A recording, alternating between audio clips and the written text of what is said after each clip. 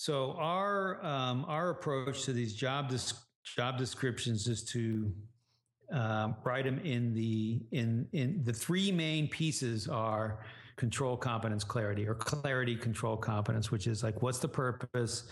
And what happens now is basically it's just a list of tasks, right? It's just tell me what to do. It's like, go do your job, just written on a piece of paper. Mm-hmm. You'll post 27 tweets and 35 Facebook posts a week.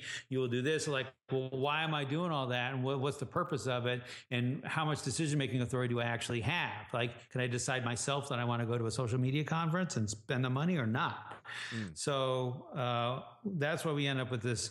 Hey, let's start with why. Let's start with clarity, right? See Simon Sinek and start with why in his TED Talk.